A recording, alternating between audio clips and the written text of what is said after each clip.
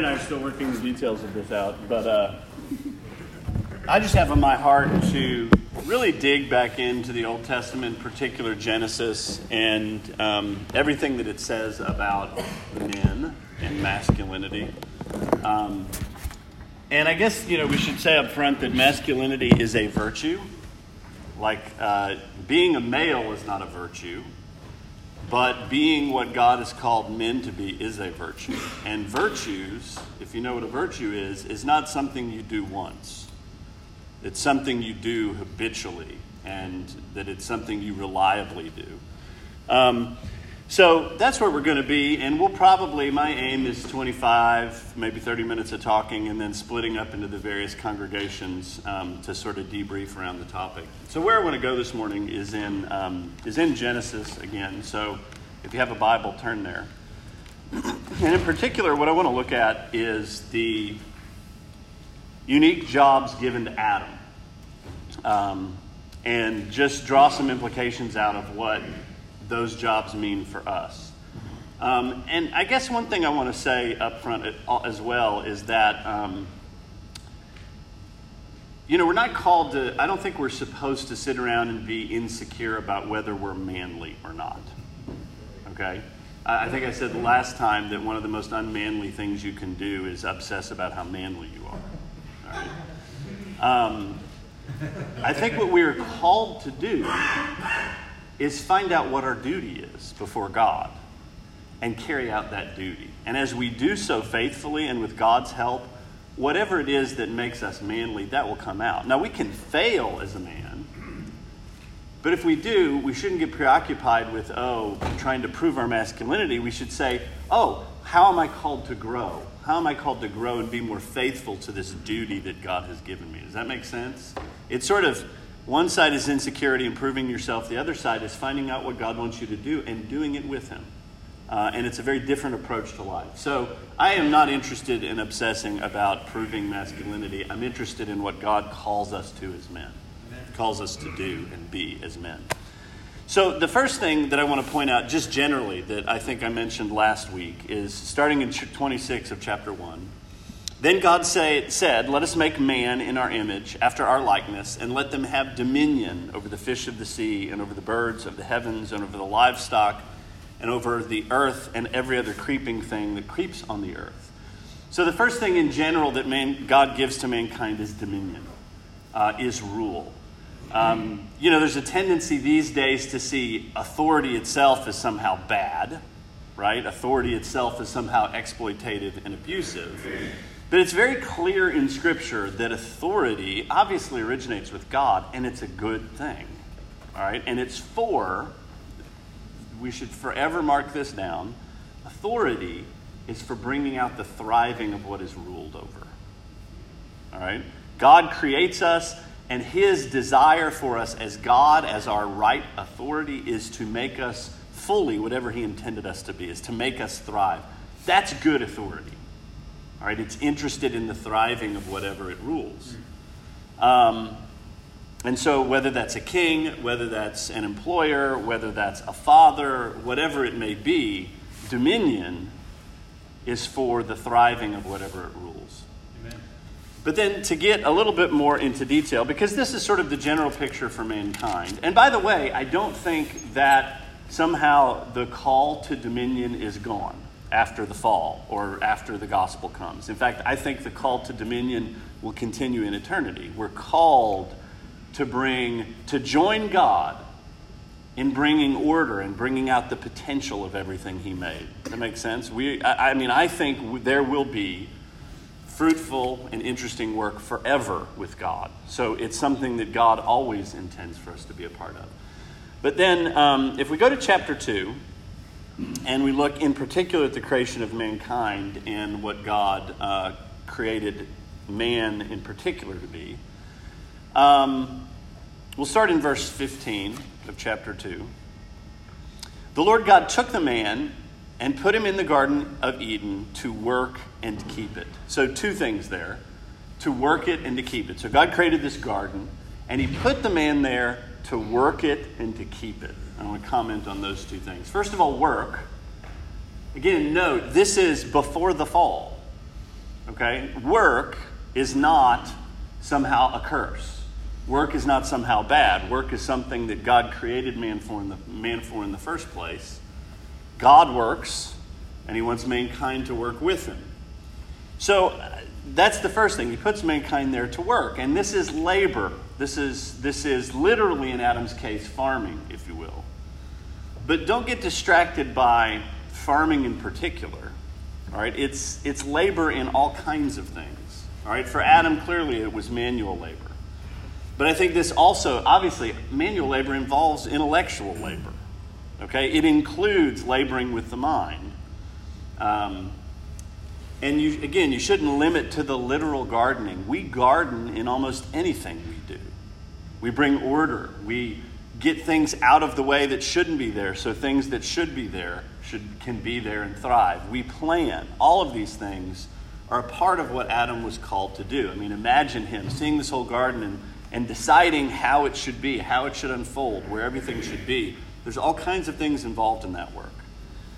And again, I think this is emblematic that you and I are called to be co-creators with God. He invites us to be a part of what he is doing in the world that is good. And there's so many ways that gets involved. But we need to have it in our heart that we are created for work.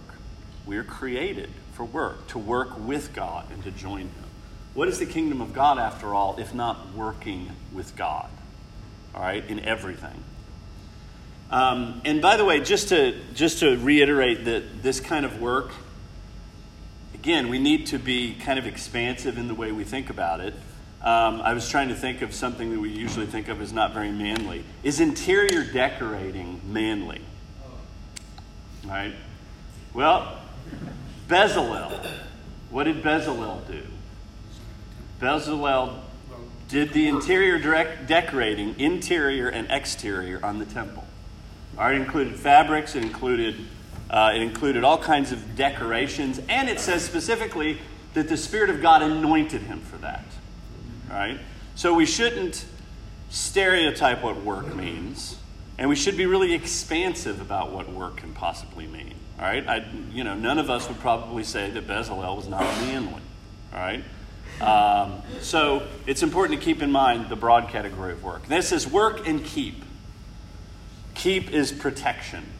All right, and this brings in, by the way, I don't think I'd quite noticed this until recently. The serpent shows up in chapter 3, but God says you got to keep this in chapter 2. Does that make sense?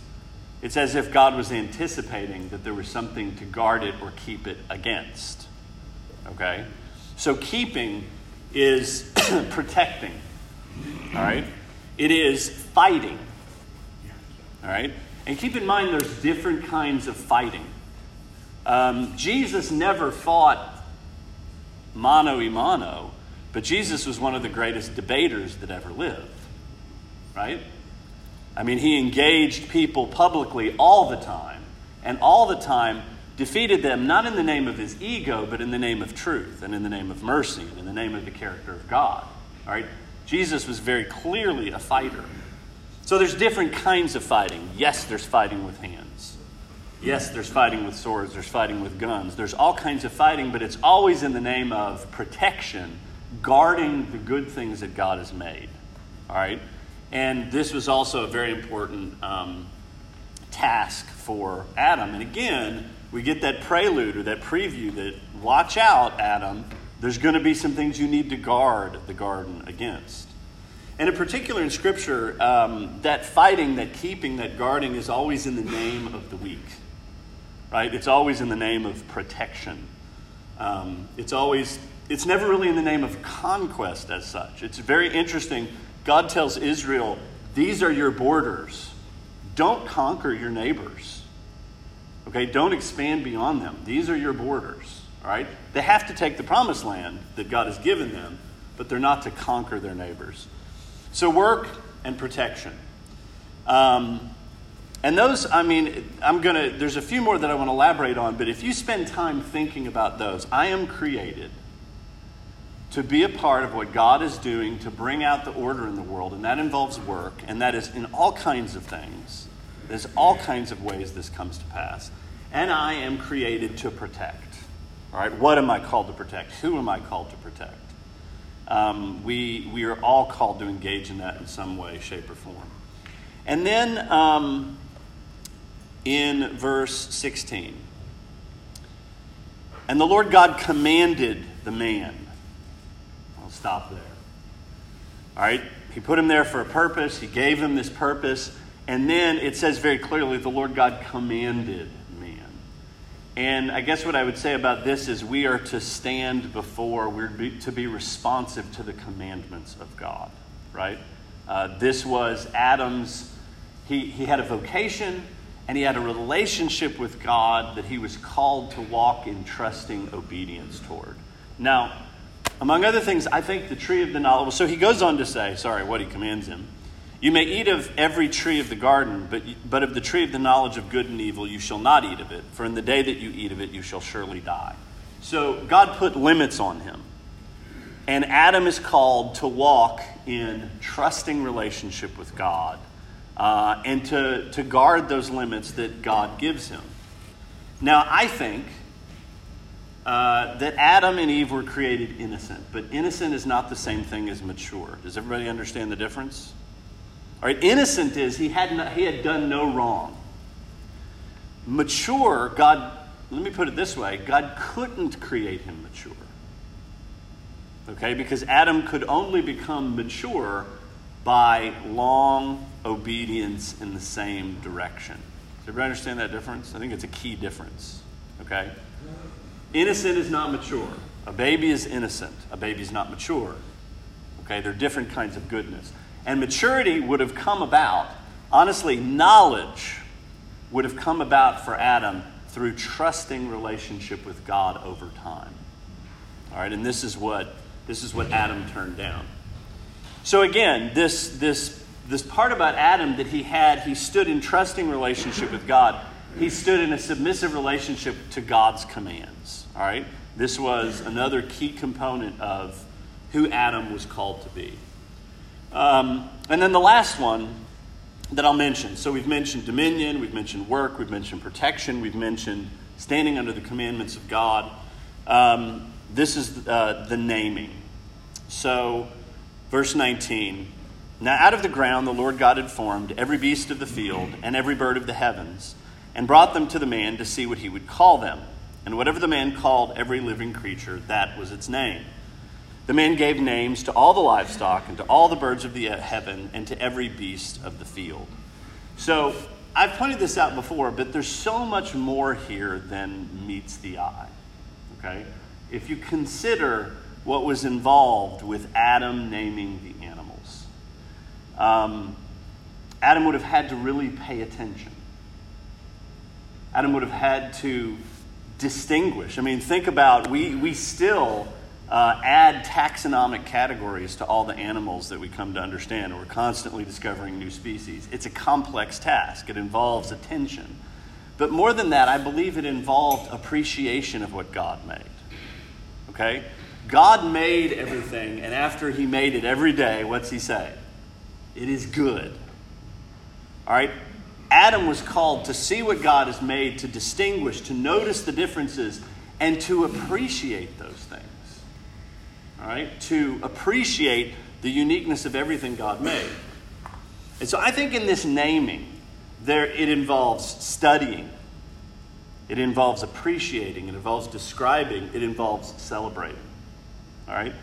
And I would suggest that in Adam's naming is all art and all science together. Does that make sense? That's what a scientist does. Okay? And that's what an artist does. What an artist does with creation is not say, I'm making something better than God, or this is an exact replication of God, but I want you to notice what God has made, and my art is meant to draw your attention to it. And a scientist comes to understand the way God puts something together, the way it works. But all of that falls under the category of naming. Does that make sense? And we do that in all kinds of areas of our lives. Okay? We do that with one another. We do that with all the things that God has created. So this naming, I would suggest, touches far more than we think of. It's not just, that's an octopus, this is an aardvark. All right. Now, so just that general picture, I would suggest that if you take some time to think about all of this, I am called to be a part of bringing God's rule over all of creation. I am called to work. Work is a good thing. And I am called to some kind of fruitful labor. I'm called to protect. What am I called to protect? How am I called to protect it? I am created to stand joyfully and willfully under the commandments of God. And I'm called to name. I'm called to bring this noticing, appreciating order to everything. Now, I think I mentioned last week or a month ago that, if you want to look for the real differences between men and women, you look where it matters most, and that's usually money, right? When it comes down to money. So the best example is insurance premiums. All right, insurance premiums are not interested in ideology. They're not interested in the culture war. They're just interested in the bottom line, which is the dollar. And there's a reason young men's driving insurance premiums are higher. Young men take risks. Young men like danger. Young men, sometimes that means they do stupid things. But that's also the virtue, or it can be a virtue of masculinity. Does that make sense? Now, let me elaborate on it just a little bit. Think about all of the stereotypical evil masculine things. Okay? Drug dealers. All right? That's a pretty exploitative, selfish, evil thing, and it's usually only males that do this. Well, what's the positive side of that? Entrepreneurs, risk takers. They create something new. There's a virtue in there. When it's perverted toward the self, well, it turns into the drug dealer. But when it's oriented towards those categories, it can be something good. Does that make sense? Violent criminals. Okay, it's men that perpetrate the vast majority of violent crimes. That's awful. But when you turn that in a good direction, that means winning World War II. That means defending your home, defending the weak, right? It's the same quality, aggressive violence, but it's directed under God's order. Does that make sense? I think you could do this with all of these. Sex criminals are predominantly men. Well, how does that get ordered right? Well, being a father, being a husband, right? Channeling that drive in the direction that God created it to be driven, right? Creating families, bringing forth the future. We were just talking about Jackass. I don't know how many people know what Jackass was. This was a TV show on MTV where, 20-something men would be like, hey, I wonder if we could go down this hill in San Francisco in a shopping cart. What would happen? And then they would do it and film it. And invariably, there were stupid injuries, okay? They would do things like, let's put super glue in my hand and put it on this hairy guy's chest and leave it there until, really dumb stuff. All right? That's the lowest common denominator. What's the highest common denominator? Scientists and explorers. Right? I was just reading about Anton Leeuwenhoek. Everybody know who Anton Leeuwenhoek is? What'd he do? He pioneered the microscope. He also discovered germs. All right, and one day he decided, I'm going to put water in pepper and just leave it there for a couple days and then look at it under a microscope. Okay, that's a very male thing to do. I'm just going to do something strange and unusual and see what happens. Okay? There's a virtue to that. And probably most inventions come from that kind of, I'm going to try this out, see what happens. Okay? Does that make sense? So you take these masculine qualities, you put them in submission to what God has said. Bring order, work, protect, name things. Those are very, very good things. So if I could summarize again, and I like this way of putting it, men are created by God with the duty of provision, protection, and procreation. Okay? Provision, protection, procreation. Provision means you produce more than you consume. And by the way, that you can put that in the category of money, you can put that in the category of food, you can put that in the category of of what you say with your words. But men are called to be people who make more than they consume so that they can share that with other people. And again, don't limit that just to money. All right, what do you make? And do you have more than enough so that you can give to others? Whether it's literal children or not, right? I mean, Paul makes it clear, hey, you guys who stole, stop stealing. Work so you have something to give. All right, so provision. Protection. Sacrifice yourself to protect others from harm. All right, and there's all kinds of harm, and there's all kinds of sacrifice. Sometimes it's not literal blood. Sometimes it's your comfort. Sometimes it's your ego, right? But it is giving of yourself to protect others from harm. And then procreation. Give yourself, give of your time, money, to bring forth new life. Now, again, I want to emphasize in all three of those, you don't have to be a literal father to bring forth new life. You don't have to be a literal husband to protect God's bride. Right? One of the greatest defenders of God's bride was Paul, and he was never married. All right? But he put his life on the line to protect God's bride. So keep that in mind. So what I want to look at here, and then 5 minutes, and then I'll be done. So is that helpful? I mean, we go back again and again to just the beginning, before the fall, what God has called us to, how God has made men unique, and live into those things, submit to those things, and give yourself to those things. I want to look, though, how that went wrong with Adam in the fall. And this is maybe just one angle of how it went wrong, but I want to look at that angle. And it has to do with what happened. Why did Adam do what he did? So first of all, I should point out that God says it's not good for man to be alone. Notice, though, that before any of this happens, Adam has his relationship with God. Adam has his vocation. Before the woman is added into his life, he knows God, he knows what he's called to, he knows his task, and he's given to it. And God says it is not good for man to be alone because he has to have help. Okay, he needs help to carry out this task. He cannot carry out the task that God has given him without a helper. And so God gives woman as the helper. But again, his mission is clear first. So what I want to look at is in chapter 3, and this is something we point out all the time, but I just want to spend a little time thinking about it and see how this theme plays out in Genesis. So very quickly, we have the dialogue with Satan and with Eve, and I'll just pick up in verse 6 of chapter 3. So when the woman saw that the tree was good for food, and that it was a delight to the eyes, and that the tree was to be desired to make one wise, she took of its fruit and ate, and she gave some to her husband who was with her, and he ate. That's what I want to look at. All right? It's a remarkable reveal in the story. You know, because at first you think, oh, the serpent's there with Eve and Adam's off somewhere else working on the cherry trees. But then you find out that Adam has been a bystander to this entire conversation. All right? And he's done nothing about it.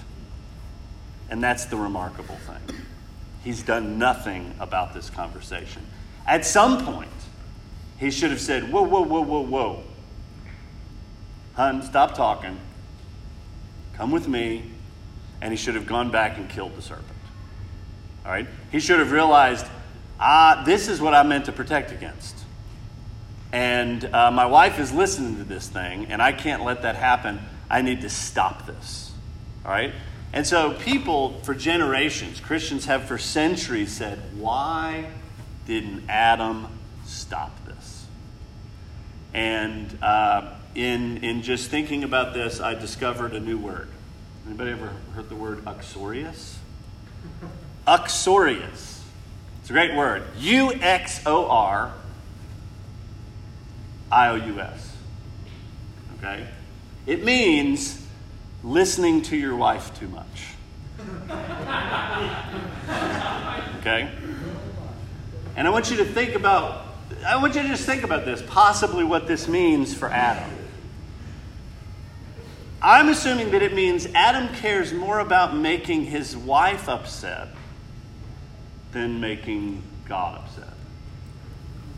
He cares more about what he gets from his wife, maybe what that does for him, than he does about what is best for her.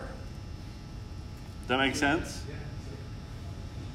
Now, I want to be careful because I want to talk for a few minutes about not listening to your wife. All right? And we need to qualify that, but we don't want to qualify it to death. All right? It's a very important theme that Genesis opens up. Okay? So notice what happens when God shows up and talks to Adam. He says, verse 17, because you have listened to the voice of your wife. Okay? By implication, instead of my voice. Right? Instead of what I said. So Adam really goofed. And by the way, you know, the responsibility is ultimately laid at the feet of Adam. The buck stops with him. Because you listen to the voice of your wife, these things have happened. Everybody's called on the carpet, but I believe Adam is called on the carpet the most. And so he didn't do his job. He failed as a protector because he listened to the voice of his wife for, who knows, all kinds of complex reasons. Okay? But the bottom line is he listened to her voice. Now I want to go forward because Genesis continues this theme, and you don't always notice it if you're not paying attention to this idea. So in the Hebrew, it's listen to the voice. You listen to the voice. Obviously, this is more than just the sound waves hitting your ear. It's going with what she said. In Genesis chapter 16, we have an interesting episode. Now Sarah, Abraham's wife, had borne him no children. She had a female Egyptian servant whose name was Hagar. And Sarai said to Abram, behold, now the Lord has prevented me from bearing children. Go in to my servant, and it may be that I shall obtain children by her. And Abraham listened to the voice of his wife. Okay? Now, I imagine there was all kinds of social pressure, no children. I imagine there was a bit of a grind in Sarai's, this is probably a long... I don't have any children. What are you going to do about it, Abraham? You know, one of the other, I think it's Jacob. Am I God? All right, I didn't close your womb. There's probably a lot of tension in here.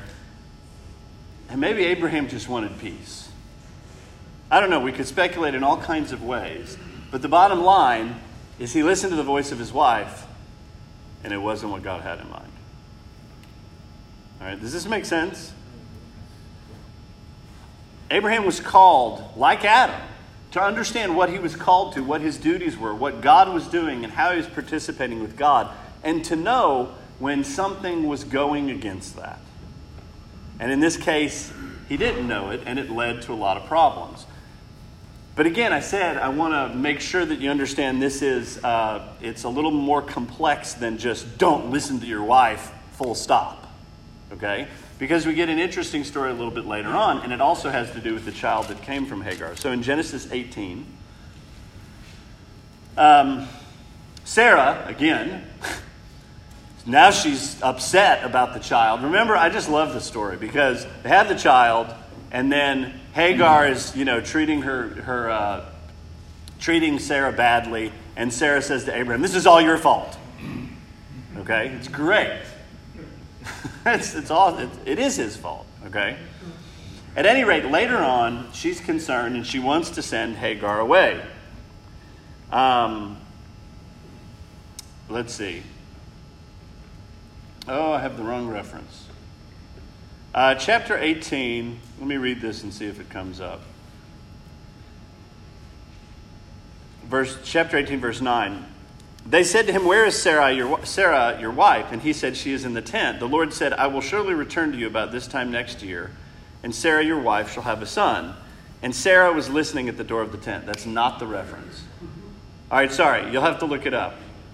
Let me just tell you the content of the reference. Later on, when Sarah wants to send Hagar away, everybody remember this? Abraham's upset because Ishmael's his son. God says, listen to the voice of your wife. All right, so in that case, God says, listen to the voice of your wife. But what's the key determinant in all this? Abraham's relationship with God, right? He's not just blindly listening to his wife or blindly not listening to his wife. he's relating to God and whether to listen to his wife or not. Does this make sense? Yeah. All right, he has to be discerning. One last place in the New Testament or in the Old Testament in Genesis that mentions this theme of listening to the voice. It comes up in 27 because I think as men, as fathers, we have to call our sons away from mommy. Does everybody know what I mean? This is part of what it means to help young men grow up. They have to be called away from being mothered. They have to honor their mother. All right, but they have to be called into the company of men and called to manly tasks. But I want to look at something in Genesis 27 that I think continues this theme that goes all the way back to Genesis 3:17. And it is when in chapter 27, let me start in verse 5. Now Rebekah was listening when Isaac spoke to his son Esau. So when Esau went to the field to hunt for game and bring it, Rebekah said to her son Jacob, I heard your father speak to your brother Esau. Bring me game and prepare for me delicious food, that I may eat it and bless you before the Lord before I die. Now therefore, my son, obey my voice as I command you. Okay, she says literally, listen to my voice. And what does she have him do? This whole scheme of deception. All right? So let me say it this way. Adam was not called to listen to the voice of his wife in an undiscriminating way. I think we can say with confidence Jacob shouldn't have listened to his mother. God used it for good. All right? But I don't think he should have listened to his mother. All right? The point is, men, young men, are called to be formed in learning their calling as men, learning the commandments of God, learning to relate to God and know his voice, and know when they should listen to the voice of a wife. Does that make sense? So the qualification is that the New Testament says, dwell with your wives according to knowledge. All right? That doesn't mean being an ogre and saying, well, I'm never listening to you. It means knowing how to listen, discerningly, wisely, and well. All right? And Adam went wrong when he listened to his wife. And Adam went right when he began to learn from God how to listen or when to listen. Does this thing make sense? All right, it's a very key theme. And I can add to it in Proverbs. What does it say? The father and the mother say, and in several different ways, my son, listen to my voice. Okay? Part of it is learning to know what voices to listen to, learning from God how to understand what voices to listen to. All right, any thoughts on that before we split up? I know I've said a lot. Ben, can you run with that? Is that good? Any thoughts? My mind went straight to Proverbs. The woman folly is loud. Yeah.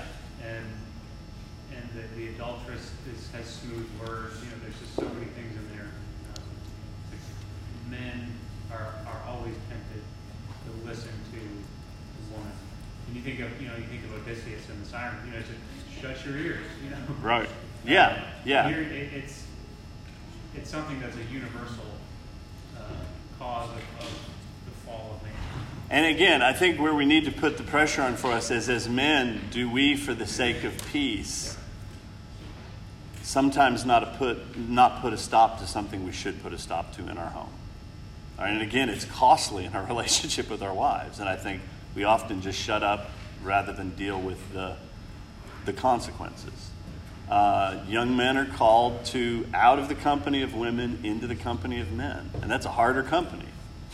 It's much easier to be with mommy, right? All right, is that good? Anybody else got a comment so we can run with a conversation around this? Anybody? 5, 4, 3. All right. I guess TCF will go in the cave here if that's the Billy's Sanctum Sanctorum. Is that open? Yeah, it should be. Okay. If All not, right. you can go from out. Okay. All right. ECF, JCF, where are they going? Can you lead a convo with? I think we can put it around the table. Do it together? No, I mean ECF will sit around the table. We can go into the prayer room. Oh wait, no, you guys have more.